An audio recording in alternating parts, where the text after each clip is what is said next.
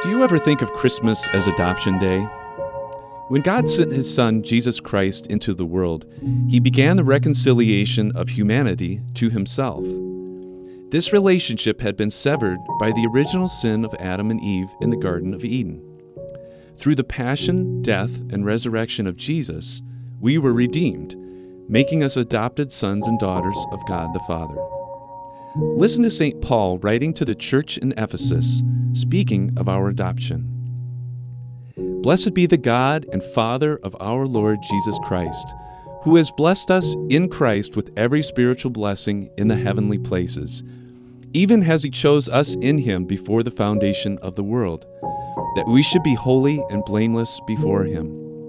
He destined us in love to be His sons through Jesus Christ, according to the purpose of His will, to the praise of His glorious grace, which He freely bestowed on us in the Beloved. In Him we have redemption through His blood, the forgiveness of our trespasses, according to the riches of His grace, which He lavished upon us. In Him, according to the purpose of Him, who accomplishes all things according to the counsel of His will, we who first hoped in Christ have been destined and appointed to live for the praise of His glory. Let's pray. Father of grace and mercy, You sent Your Son, our beloved Lord and Redeemer, into the world to reconcile us to You.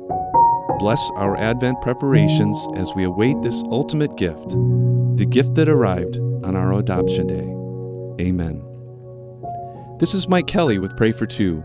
Listen to them anytime at godislove.blog or on the Redeemer Radio app.